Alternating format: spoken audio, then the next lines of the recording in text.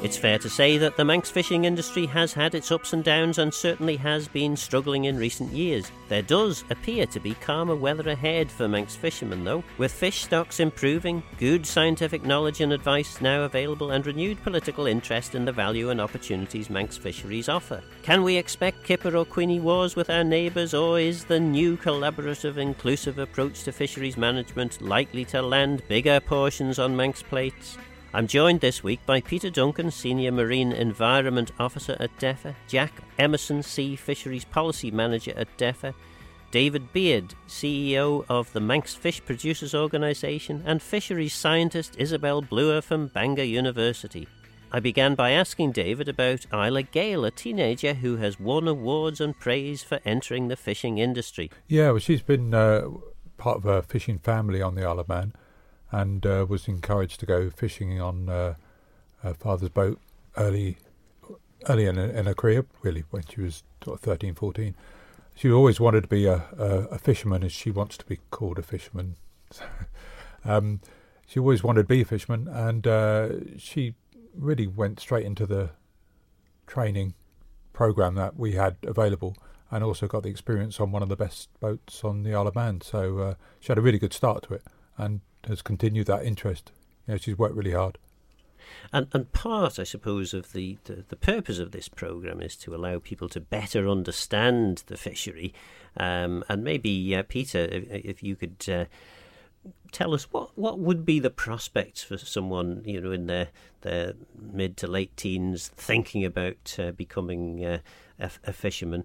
What would you say to them? Would you say, yes, go for it, there's great opportunity ahead, or would you be a bit more cautious? As a civil servant, you're bound to be cautious. Yeah, I would say that David's probably best to answer a question like that, but I have my own views of it. I think that the industry has changed dramatically over a very short space of time. It's really complicated and challenging in a lot of areas. To take one example, the squeeze that the renewables industry is putting on fishing areas, the requirements for compliance with the multitude of management measures and laws, even the technology, and running a business in challenging times, such as we've seen with COVID and Brexit, and trying to much of our seafood is sold into European markets, for example. So there's been some massive challenges. So it's probably a business for younger people who are quite dynamic and get go. But I think particularly on the island, as we'll discuss, we are looking forwards. The industry is looking forwards. And I think if we work together, then there is enormous potential for it. It is a fantastic industry in principle. The sea provides some amazing resources, and if we look after them, they will continue to provide those resources, and all we have to do is to catch them and make sure that they're still there for the future. But that does take an awful lot of background. So I think if everyone can work together, from the fishing, the catching sector, the processing sector, the managers and the scientists, as well as finding space for all these other activities, then yes, there is a future, but it requires absolute collaboration in what is a really complex sector. And Isabel, I mean, obviously, you're big on the science. You've been engaged in the Manx fishery now for, what will it be, 6, 7 years, maybe 9 more? years. 9 years, gosh. So you, as much as anyone, will have a good understanding of what's going on. But it's quite a complex task as a scientist, trying to understand what's happening underneath the water in a fishery, which could be being prosecuted over quite a large area. You only get to see sort of snapshots of what's there, and it's a complex job. Yes, I agree. We have a lot of things going on in terms of survey work and research to help assist with those kind of things. So we have a research survey, for example, for scallops that goes on every year. But it's not just, so that's one that takes place in a research vessel. But more and more we're engaging with industry, and industry are helping with that science. So, they're a big part of the science now, which is a change from 9 years ago when I first started. So we have an industry survey that goes on as well for scallops, and that allows us to really collect additional information and see at a much finer spatial scale what's going on as well. And also, the fishermen get to be involved in the science and get to have a better understanding, so it makes it all a lot easier. And obviously there's a lot of stuff going on, not just with the scallop fisheries, but with the pot fisheries. We're getting a lot more fisheries dependent data, but a lot more fisheries independent research is going on in that area as well, to really try and help understand those species and try and help management as well. Jack, then, maybe you, as the policy manager, maybe you could explain, for those who don't know, what actually do we catch in our bit of the Irish Sea? Yeah, it's a good question. A lot of people will be aware that the main fisheries that get discussed on the Isle of Man are the scallop and king scallop and queen scallop fisheries. They are by far the most important to the local industry, the majority of boats, and contribute the most to the Manx economy. But we have the crab and lobster fishery as well, which are targeted through with pots, and also the whelk fishery that again is targeted with pots, and a lot of that product gets exported to the Far East as far as Japan. So we do have a diverse range of fish stocks that we do take value from, but there are other stocks in Manx waters that are also abundant and sustainably managed. And for example, the herring, haddock, the herring biomass is now well recovered following what a lot of people will be aware of as the decline in the 70s, and that stock there now is 2 or 3 times greater than what the scientific assessment would say was a sustainable amount of fish. So there are an abundance of fish stocks available in Manx waters. It's getting the fleet geared and to prosecute them and having access to the quota to fish for them as well. So, and again, there's Dave. I mean, I think most people's understanding of what fishermen do is they catch fish, and fish have tails and scales and fins and things. But your fishermen, the Manx Fish Producers Organisation, doesn't really do much of that, of catching that kind of fish. It's more the shellfish that you're engaged with. Yeah, I mean, the basic reason is we fish for what are called non-quota species, and they're the ones that don't have a quota set by originally the EU. And the reason for that being is that we don't actually have sufficient quantities of quota for the quota species such as cod, plaice, haddock, monkfish, all the sort of fish that you would eat in fish shops or restaurants and everything. We don't have quota for those, or very limited quota. So certainly the level of quota we got isn't enough to have a viable fishery and also to process it on the Isle of Man. And that's something that we really feel that is wrong. We're part of we have to be part of the UK quota pool for all of these species. So we have to be almost granted the permission to go and fish for those species with a certain amount of quota. And what we need is a fixed amount of quota for a long period of time, so that we can develop an industry based on those fish and based on that species. How do you get the quota then? Well, at the moment, it's largely based on what are called FQA units, and that's quota allocation, fisheries quota allocation. And we have very few of those. It's only that ones that we've bought on the open market over the last 20 or so years. But we're quite a small organisation in terms of compared to the UK, and so we can't outbid the UK other producer organisations when any quota does become available. So the only real access we've got is to be granted that quota from UK. There's a certain amount of additional quota available post-Brexit, and a fair amount of that was for the RSC. And we've seen practically nothing of that so far. And it's something that we've really got to, we have been working on to try and fix. Mm. So Peter Duncan, then, this sounds to me like a department-related issue then. we know that the Fisheries Management Agreement gives the Isle of Man government the control over our 0 to 12 miles, provided that we discuss reasonably and behave reasonably with fishermen that have visited the island for many years. You know, so you can't just exclude them because they aren't from the Isle of Man, for example. But that would indicate, surely, that we could have our own quota regime. Why would Isle of Man government not want to do that? So I can answer a little bit of that, but I think Jack's probably best for that. You're right in saying that. So originally the territorial sea, which runs out to 12 nautical miles from the island, originally we had the 0 to 3 mile area, and that was Manx territory, and then the 3 to 12 area was then negotiated, particularly with the UK, for all sorts of things, the seabed itself, the mineral rights, the hydrocarbons, etc. But because fish move and fishermen were never fixed in one particular place, then, as you say, the Fisheries Management Agreement was set up with the UK to help the Isle of Man, which has always been an independent jurisdiction, to engage with the UK and hence the EU, and that agreement helped balance the rules on both sides of boundaries and all of these things. And I guess what you're saying and the way the discussion has gone, that a lot has changed. The UK has left the EU.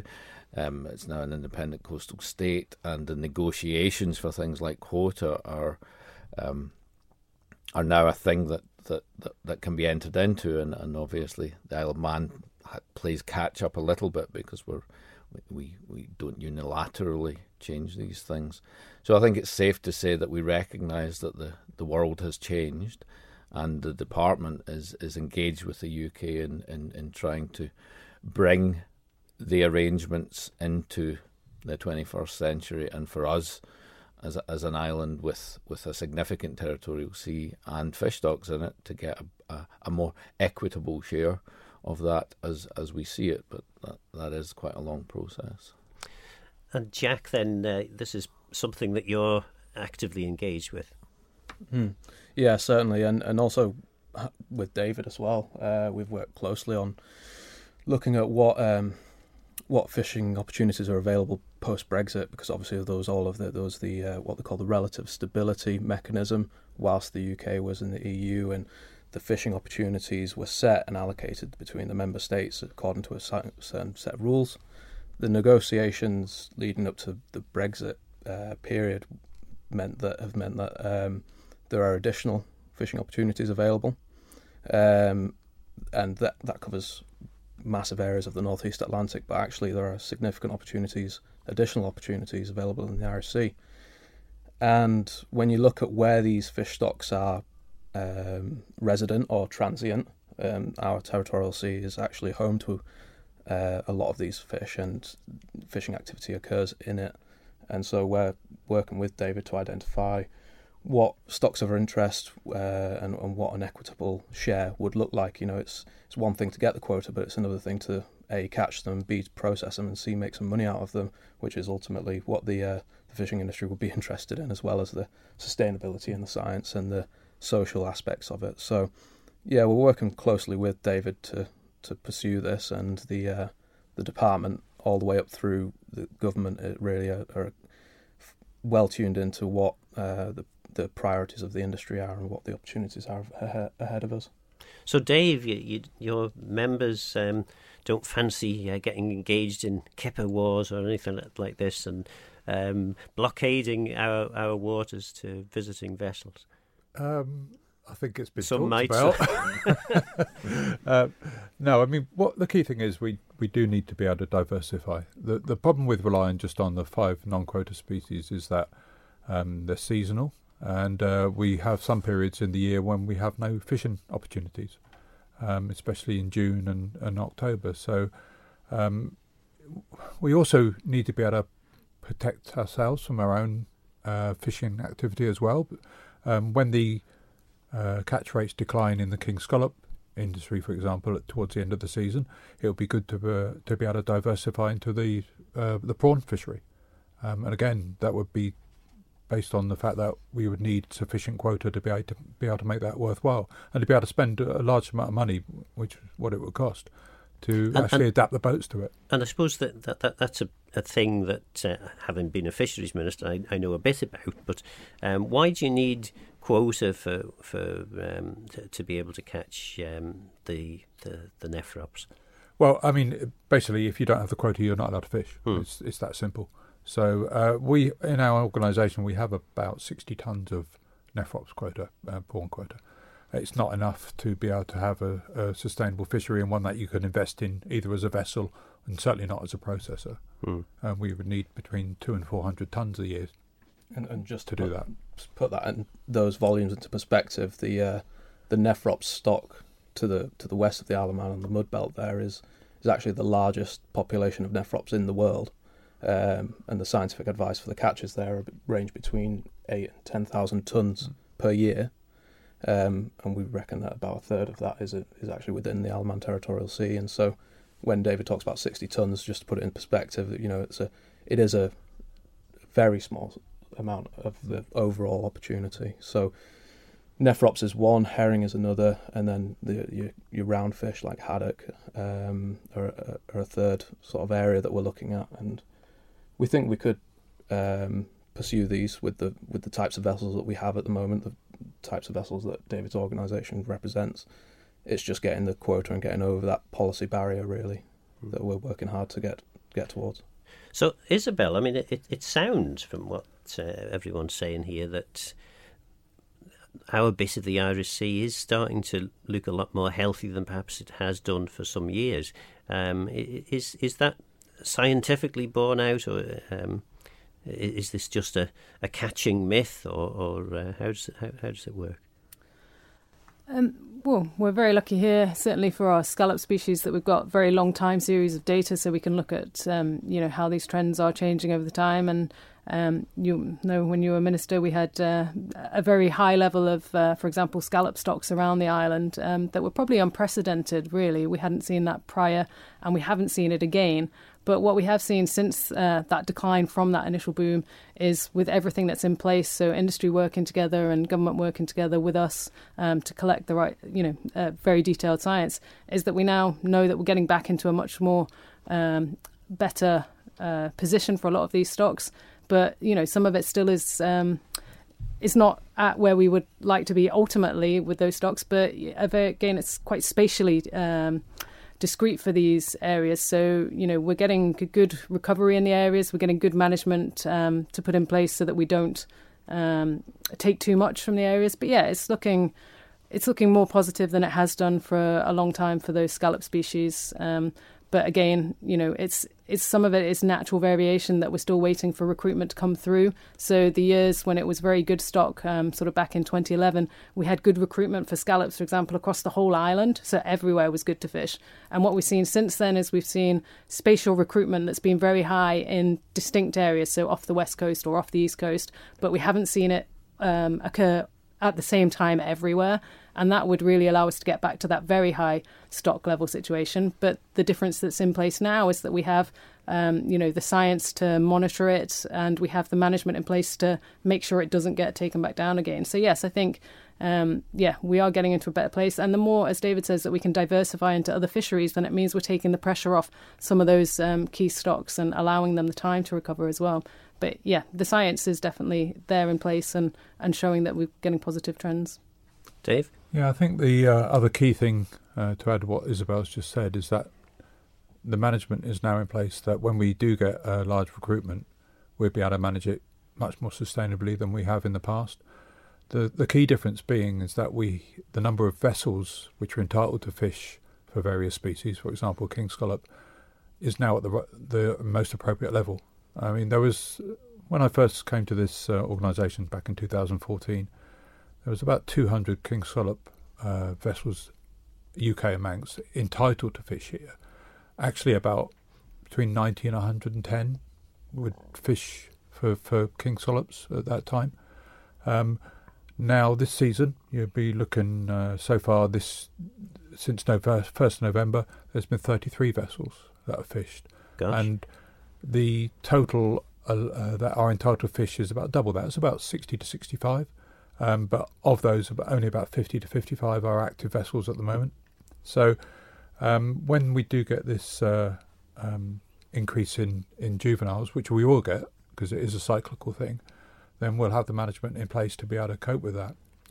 Prime example being is that, as I said, 33 vessels this year, and if you look back into November 2016, when there was a really big fishery off Peel, there was 88 boats fishing, and there was no catch limit. And now there's 33 boats fishing with a catch limit in place. So when we do get that recruitment, the management is definitely going to be in the right place, and those boats become profitable. It's really is all about economics, and we will get referring back to one of your previous questions. We will get young people coming into the industry when they know they've got a solid industry there, and they can make some money, which is what everybody, at least they want to be in a profitable industry. And I think we've got the management in place that when we do get that increase in stock, and say it is a cyclical thing, then it does look good. The future does look good then. You're listening to Peter Duncan and Jack Emerson from DEFA, David Beard from the Manx Fish Producers Organisation, and Isabel Bluer from Bangor University. In terms of the 33 vessels that are fishing for scallops, how many of those are actually Manx vessels? I think it's 22. I think it is 20. I think it's 22 that are fishing at the moment, Manx vessels, and it'll be 11 UK boats. So that's a significant change from the proportions that we used to have, because it used to be primarily UK-based vessels with a smaller amount of Manx vessels, and now the Manx vessels are the much greater proportion. That's the active ones. I mean, don't forget that with a catch limit in place, some UK boats, the larger ones, won't come here because the catch limit is not economic level for them.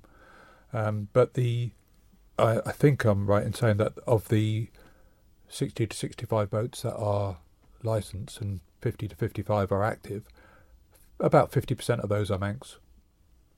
So that's in the 3 to 12. And then if you look in the 0 to 3, I think it's 36 boats are licensed and 29 of those are Manx. Okay. So, it's in the 0 to 3, it is basically a Manx registered boat fishery, because the UK boats that are allowed to be in the fishery in the 0 to 3 seldom come here at the moment. So the 0 to 3 is pretty much Manx only at the moment, and we are looking after that. And with all the marine nature reserves that are in place there's about 50% of the 0 to 3 is protected against mobile fishing. This should be helping to increase the standing stock of adult scallops that are in the marine nature reserves, which then lead to more spat and more settlement, more juveniles in the areas that we can fish. So, I think we've got the management in place. We just need that recruitment to come. And I mean, this past year we had good recruitment in the Queen scallops in the Bangor survey. I think that's right, isn't it? Yep. Yes. And also this year, a lot of the boats are reporting that there's a lot of juvenile scallops around in most areas around the Isle of Man. Okay. And Peter, then, I mean, this sounds as though, in some mystical way, the department and the Manx fishery generally seems to have worked miracles, because certainly when I was engaged with this, it was an incredibly difficult job to put a limit on the number of vessels that could fish. And certainly the thought that we would find that there would be more Manx vessels able to fish than UK vessels. This would have been an extraordinary thought, and that was only about 8 to 10 years ago. Yeah, it takes time. It's been the second attempt, the second tranche of process. So the same process was done back in 2016, which reduced the number of boats that really didn't come here and therefore weren't dependent on it. And that process was achieved again. And I think it was done via the Scallop Management Board, which is an industry and government and Bangor board which meets and discusses the data and finds an evidence base for all of these things. And really the idea was proposed by the Scallop Management Board that the number of boats should fit the stock that was available so that they could all make a reasonable living.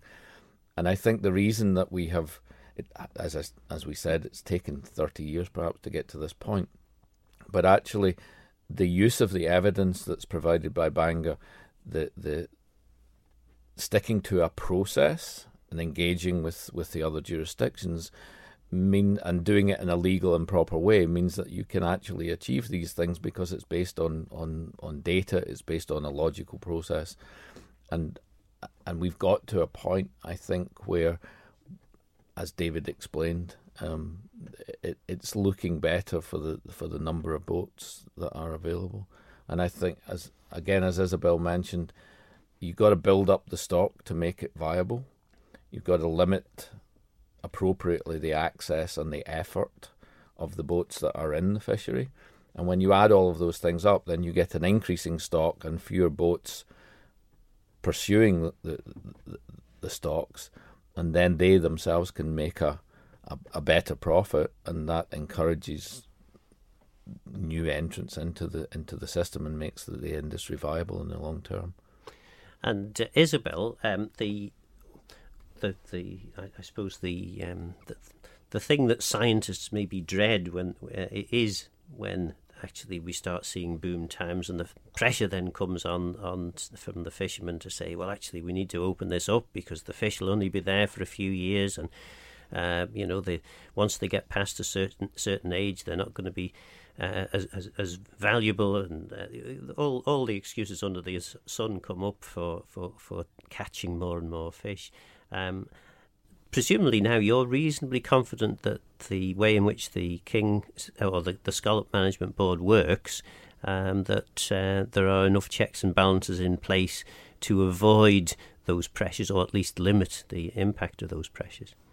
Yeah, I think we have one of the best examples now of with the Scallop Management Board and everybody involved in it, of a really positive example of how management should take place. So the industry that are involved in that, then they're making decisions and recommendations to the minister. They're often based on sort of a series of guidelines, so we're not reacting to things. And the other thing is we've now got longer term management plans in place. Certainly for king scallops, it will be developing for queen scallops, and then for other species as well. So we're not just kind of like reacting to what's going on. We're looking to the future. We're looking at how we can make sort of steady changes to the fishery. But a lot of that is coming from the industry members of the board. It's not just us as scientists saying that, this is what needs to happen. There's discussions about this, and it's involving everybody. And really that's been the very key point to getting where we are with the fisheries at the minute in terms of the management. And yes, I think once we get that recruitment around the island again for king scallops and queen scallops, then, I am very confident that we're going to be in a place to manage that well now. But it's been a process of an evolving process. It's not come, all at once. And really everything has just come together with the long-term management plans put in place. The science has been there, and we've got a good history of that. And then the engagement from all sides, from government, industry and science, that we're all working together for the same reason at the minute. So it's good. No, that is good. One thing that did strike me was I was looking through the weight and value of fish landed by species 2018 to 2021, which Peter kindly shared with me in advance of the programme. And I thought, gosh, whelks, wow, where did they come from? Because certainly when I was, I think, came back the second time as Fisheries Minister in 2011, there really wasn't much by way of a whelk fishery at all. And I noticed, looking back at some of the figures, there were the value of the catch in 2011 was about 200,000. By 2018, that had gone up to 1.2 million, and then it's tailed off fairly significantly since, so that by 2021 it was down to just 600,000, the value, and tonnages pretty much matching the change. Is this an example of a fishery that needs a bit more regulation, and maybe it was overfished back in 2018, and we need to be a bit more careful about the amount that we catch in that sector? Yeah, I mean, from our point of view, I guess the scallop fisheries are the ones that we would really consider data rich. We have a lot of data on those, both from the fisheries aspect and from independent sort of science as well. The pot fisheries are ones that are coming up to that same level. So, for example, we have a lot of spatial data for the scallops that we haven't had in the past for the static gear pot fisheries like whelk.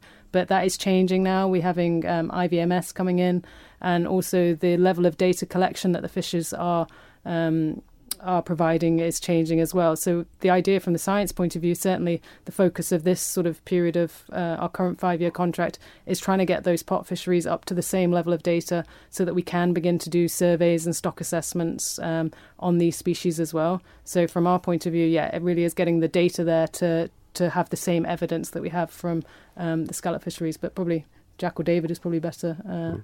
And actually, David, I mean, I know from experience the battles perhaps that go on between the static fishermen in terms of where they place their pots, and these incredibly well guarded secrets as to where they fish, and said secrets have probably been passed on from father to son over generations. You can kind of understand why people might be a little bit cagey about wanting to share too much data in terms of where they're catching, in case somebody gets a hold of a report from the department, and the next thing everyone's wanting to fish in the same place. Yeah, I think the data is anonymised, so they won't know exactly which boat is fishing where when it's presented. But the key thing is you have to have data nowadays. You can't have a fishery without the science to back it. It's our duty to fish sustainably with all the species, and whelk is no different. I think really with the whelk, crab and lobster industry, it's getting to the right level of, again, number of boats, but also the number of pots that each boat can have. And I don't know if we know what the ideal number would be at the moment. So, but that's all developing as we're going along.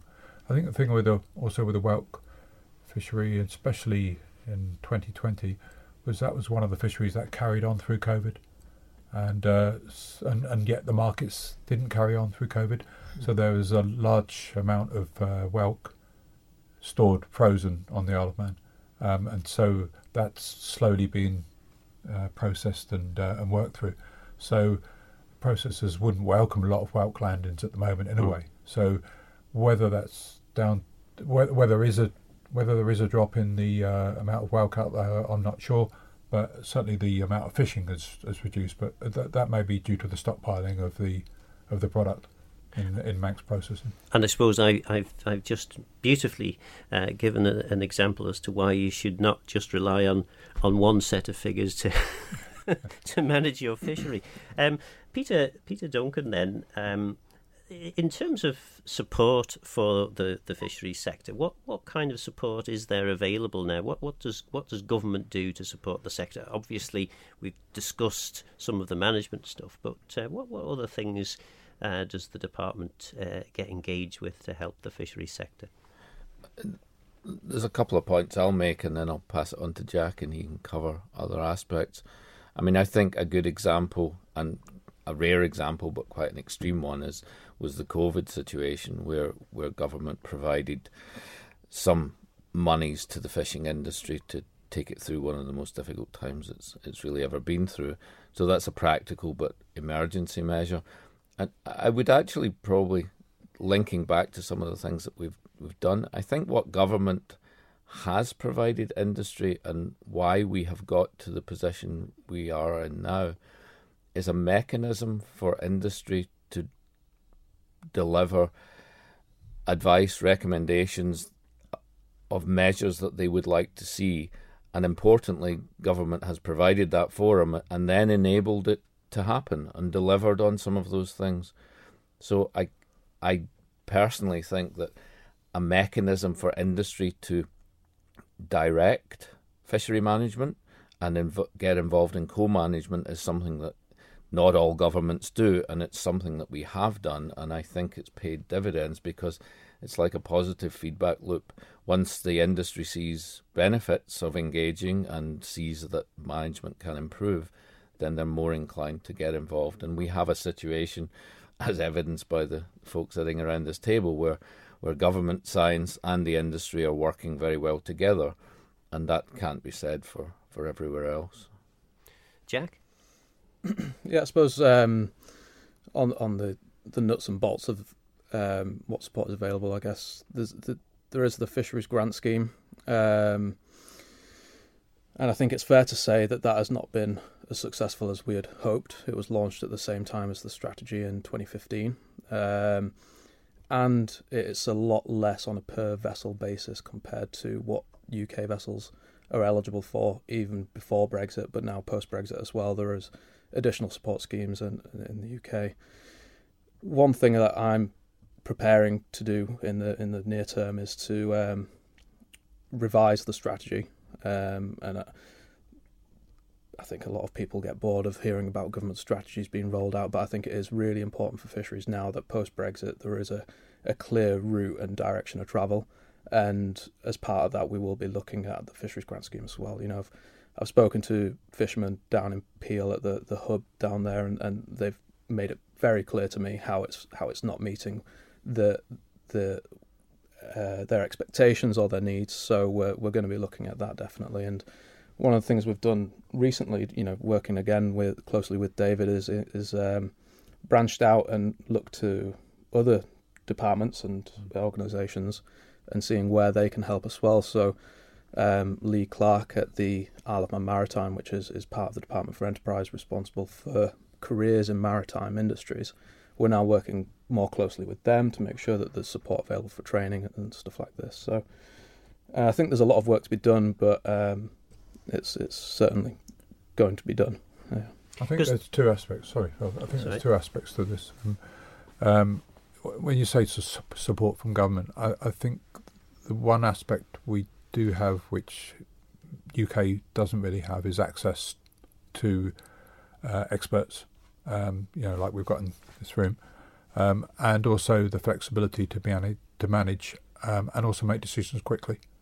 I'm part of the UK scallop working groups, and you cannot imagine the difference between, it's like chalk and cheese, between the cooperation you have here between industry and government, but also the speed of decision making, and the fact they can make a difference. I mean, that long-term management plan, for example, for the king scallops, it was I started a discussion paper off, and within 2 years we had a consultation, and we had a reduction in the number of boats and trying to get it to an economic level.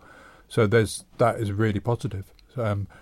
If you're looking at the financial side, we are definitely the poor cousin compared to the UK in terms of support. We get about a tenth compared to the UK vessels in terms of monetary support. That is a problem because we have an ageing fleet, and we've just scrapped two of our traditional boats, and they never fish again. The Venture again and Spavenmore both been scrapped recently, and that is just down to age. And the problem is with the fact that the industry hasn't been profitable in the last few years is the fact that maintenance is, it becomes more costly because you've got an aging boat. So we don't have access to those sort of things, which we obviously would like. And going forward, if we're going to diversify into other species, again, support for purchase of nets and new equipment, etc., and also in the processing sector as well, which we totally rely on. Without the processing sector, we would not have a fishing industry. So those two vessels that have been scrapped recently, what sort of age would they be? They're from the 70s. Gosh, yeah. So these would probably have been herring boats converted to catch scallops. I'm not sure. I think probably the Spaven was, but I don't know the full history of them. But yeah, from the 70s, yeah, some of them would have involved in. I mean, they've been all over the place. Those two boats. They've left the island. They've come back to the island. They've been all over the UK. And a number of our other boats have. So they're not the only ones that are from the 70s. There's a number of other vessels which are from that decade as well, which are still fishing here.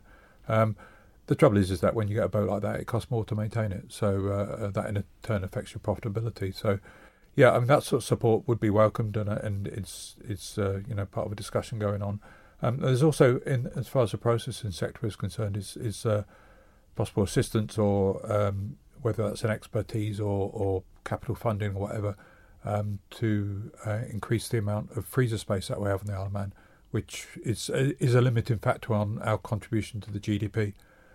if we had sufficient freezer space on the Isle of Man, we could increase the amount that we're exporting for sure. And that's probably we're probably going to need it, because if we're going to diversify into these other species, and also if we've got a greater share, a greater Manx share of the available catch from scallops, we're going to need better infrastructure on the Isle of Man. And in terms of the overall value then of the caught fishery, Peter, I mean, what are we talking about? I suppose it depends on how you measure it. There's the first sale value, or then there's the processed and exported value. But David might be able to speak better about the overall value. But I think if you total up the simple quayside value, then it's 3 million, 2 to 3 million, roughly. But that's just the scallops, not the crab. No, lobster. if you King scallops is about 2. Yeah. On So the about quayside. 5 million-ish in total. Yeah, and then, of course, the processors get a hold of it, and that they work their magic, and the value significantly increases then. Yeah, I mean the peak, it was talked about as being about 20 million, but it's not that now. You'd be talking about 7 to 8 million in total now. But there is that possibility to expand that, by quite a lot. With this increased Manx share, I said, in the king scallops and the queen scallops, and if we manage to diversify, yes, certainly the GDP can go up. And in terms of government's investment in the sector, then, as a proportion of the 7 million that effectively feeds in, how much does the government grant scheme dish out on a year? Maybe Jack, you might have a better feel on that. I've got an answer, but it's not a good one. It's £42,000. Yeah, is the total value of the fisheries grant. That has been increased in the past. For example, I think it was 2019. It was increased temporarily to allow for diversification. Yes. But at the time, there was, the diversification bolt onto that allowed for some purchase of equipment to go fish for other species, but it didn't really answer the quota questions. So no, I think the value was an additional 125,000. I think it was. Yeah, I think that sounds about right. Yeah, it was before my time. But yeah, but we'd, as I said to the minister at the time, but could we also have a cheque for $750,000 to buy the quota, so we can actually use this gear to go fishing. Yeah. And actually, Peter, then I mean, something like that. You would imagine if government were able to assist in buying quota, that's then effectively allowing the fleet to bring significant additional value in on a much longer term basis. So is that something that governments can do? It's rare for it to happen that way, and I think the issue is buying quota is probably a short term measure, and as we've discussed, really for a business to plan ahead, it needs to secure that quota in the long term. So I think government's role in something like that would be to negotiate the access to it, and then industry's role is to decide what they want and get hold of it. I'd make a couple of points actually, which we might take for granted about, if you like, government investment in the industry, and it's more than just grants, obviously. Something that we, as I said, we do perhaps take for granted, but perhaps shouldn't, is the enforcement capacity that government provides, as well as the science that Bangor do. Obviously, the data is at the heart of long-term and sustainable management. Without that, we really wouldn't be in that position, and so government fund that.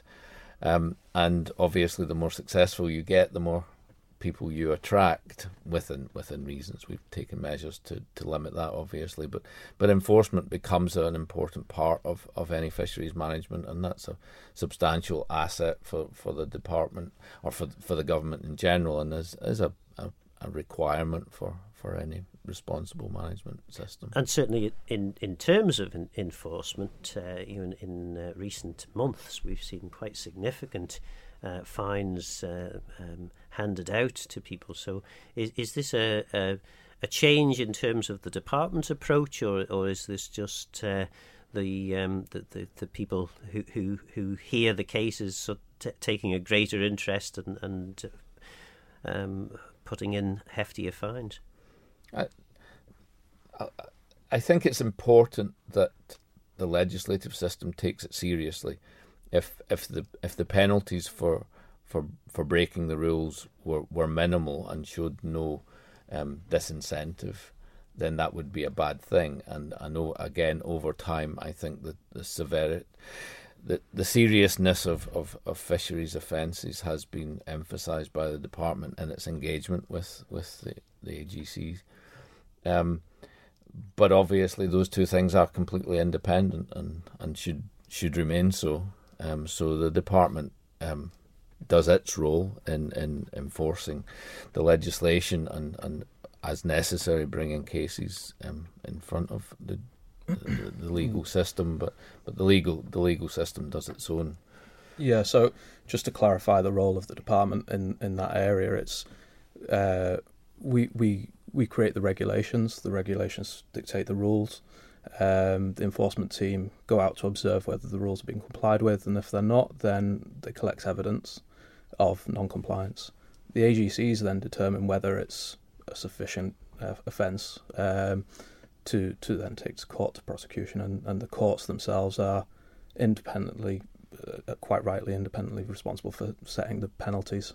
So the department's role in that process actually ends pretty early on, but the severity of the fines, has been noted in the press. I guess, it'd be completely inappropriate for, I think, any of us to really comment on that here, but one thing I would say is that, I've been contacted by fishing organisations in the UK, and they've asked the question of how do you get your courts to take this seriously, because they're finding it very challenging actually to have broad compliance, good compliance, and once somebody starts breaking the rules, then it sets an unhelpful precedent, especially if there is no real penalty for breaking the rules.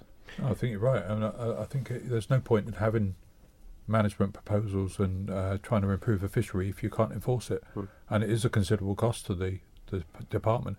But the other thing I should mention, there's one thing I didn't mention before, is the fact that the assistance we get from government, as I said, is in different ways, and one of the ways is through the banker contract, and without that we wouldn't have the science to be able to do what we're doing. So I'm not belittling what support the government give. It's done in different ways, but I think going forward we do have an ageing fleet, and if we get quota, we do need assistance, and perhaps the processors will also need assistance going forward. But I think all of those things will bring more money back into the island. So I think it's a positive step that we're talking about this. And I'm hoping for a positive note, because we are within a few minutes of the end of the programme. How confident, Dave, obviously you're speaking for the industry to a certain extent, how confident are you in the coming, I suppose, 5, 10, 20 years for the Manx fishing industry? Right, well, we've got, in terms of the highest earning fishery, the king scallop, we've got this long-term management plan in place. And as we said before, if we do get some good recruitment, and there are very good signs out there at the moment that there is a good level of juveniles in a lot of areas around the Isle of Man, then the industry should be profitable going forward. And with the number of boats at the right level, then it should be to such a level that we actually can afford to have more crew, because we're on skeleton crew at the moment. And we should also benefit from young people coming into the industry, like you said about Isla Gale. We've got a number of other people of that age coming into the industry, all basically from fishing families. But we'd like to be in the situation whereby people outside the traditional fishing families are interested in a career in fishing. And we're certainly in the right place with king scallops going forward. And the other fisheries will follow, no doubt. So I am far more positive than I was when I first came to this industry 8 years ago. Far more positive. Well, what better way to finish the programme? That was Isabel Bluer, Peter Duncan, David Beard and Jack Emerson. There are great opportunities to reinvigorate our fisheries, it seems. And maybe we will go back to spuds and herring. Please get in touch with Phil Gorn at manxradio.com and let me know your thoughts and views on this programme, and let me know what you would like me to talk about in future shows. But for now, I'm Phil Gorn. Goramayo Sungeishtak Rom. Thanks for listening.